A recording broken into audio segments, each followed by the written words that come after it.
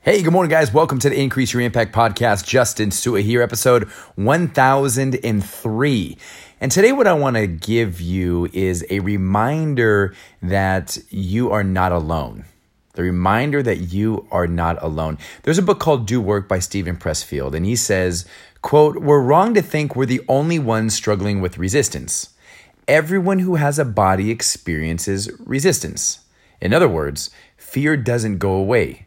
The warrior and the artist live by the same code of necessity, which dictates that the battle must be fought anew every single day," close quote.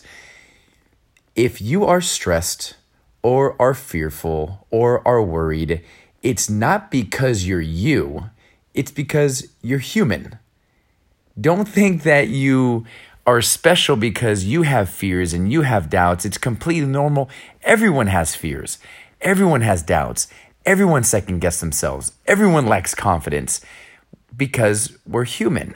And just a simple little rule of thumb is that the more important the item is for you, the more important the game is, the more important the test is, or the bigger it is that you're perceiving it to be, the more resistance you're going to feel, the more fear you're going to feel. So if you think that dream that you have, or that business that you want to open, or that game that you have, if it's big to you, don't be surprised if you're going to be feeling a little more stress, a little more fear. And so my invitation to you today is to lean into it. Now, I'm not saying you're not special to minimize what you're going through, to minimize you. I'm saying it to normalize it. You're not alone. And those fears you have, those doubts you have, that's okay.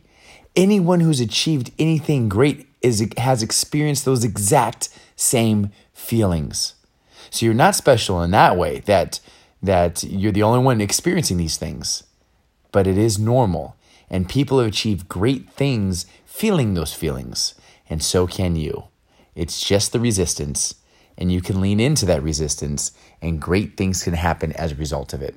So hopefully you enjoyed this episode. Share it with anyone who you think could use it, and we'll do it again tomorrow.